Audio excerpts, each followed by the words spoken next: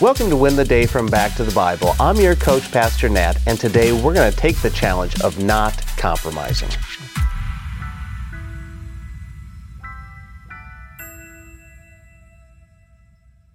Fiddler on the Roof is one of my favorite musicals of all time. The music is great, the story is compelling, and the characters, they're completely human, especially Tevye. Tevye wears his heart on his sleeve. And there's this one incredible scene that's really hard to watch. It's when Tevye rejects his daughter Chava. She has decided to leave her family and faith to pursue love and a new life. She screams, "Papa, I beg you to accept them." Tevye wrestles. He says, "How can I accept them? Can I deny everything I believe in?" After wrestling with this choice, he turns his back on his daughter and he walks forward in his faith. It's gut-wrenching. But friend, we will all come to moments in our lives where we must choose to compromise or to commit. This even applies to the gospel. Here's what Paul says about a person who wants you to compromise in Galatians chapter 1, beginning in verse 8.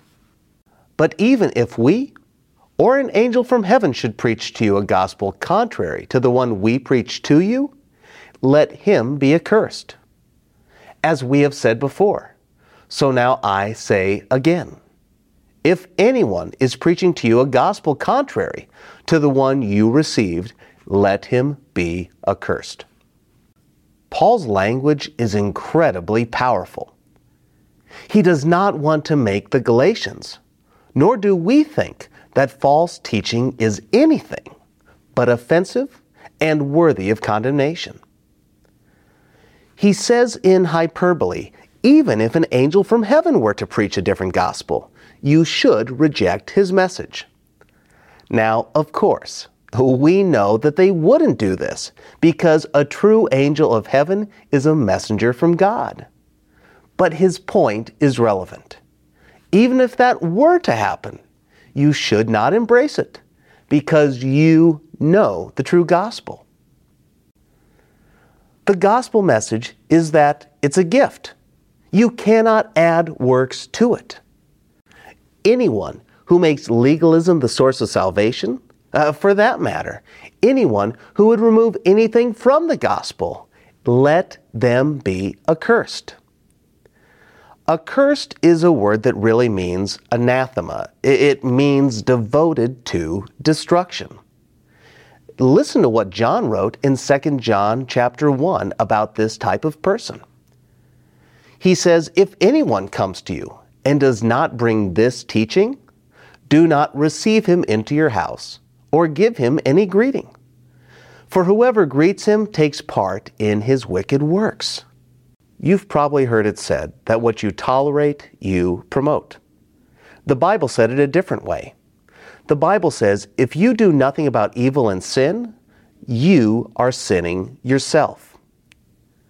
Look, Paul has no tolerance. Therefore, God has no tolerance for false teaching and for false teachers. Anyone who deceives the body of Christ away from the true gospel or from Jesus Christ himself are accursed. What's he saying? They are destined for destruction. Here's the truth. Satan knows our weaknesses. He knows where our Achilles heel is. For you, it may be your child. What happens when they stray from God's word? Do you compromise your faith to fit their lifestyle? Maybe it's not your child, but maybe it's your parent or maybe a sibling. They don't like Christianity as the Bible describes. So they create a new form of faith that blends a bit of this and that into the teaching of the Bible. Maybe it's not a family member at all. It could be a coworker. It could be a neighbor. I hate to say it. It could even be a pastor. This is why we must go back to the Bible. We have to see what God has said. This is our foundation. It's authoritative. We need to take Paul's warning seriously. His advice is swift. It's effective. And if you're like me, you think, the cost seems high. But I'm going to tell you, friend, the payoff is priceless. So let's get serious. How have you compromised in your faith? How have you let someone else persuade your beliefs to drift from God's instruction? We all do it. I do it. The key is to catch it and deal with it swiftly. You may be rejected. But friend, remember, Jesus was rejected first. My encouragement to you is to stand firm, to stand faithful, and then stand on God's word. When you do this, you will win the day. Hey, I hope you enjoyed the message today.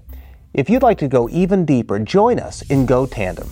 Go Tandem is our spiritual fitness app to help you move closer to Jesus each and every day. So download Go Tandem on your mobile device. Oh, and by the way, this service we offer is at no cost to the user or even to the churches who benefit, but it does come at a real cost.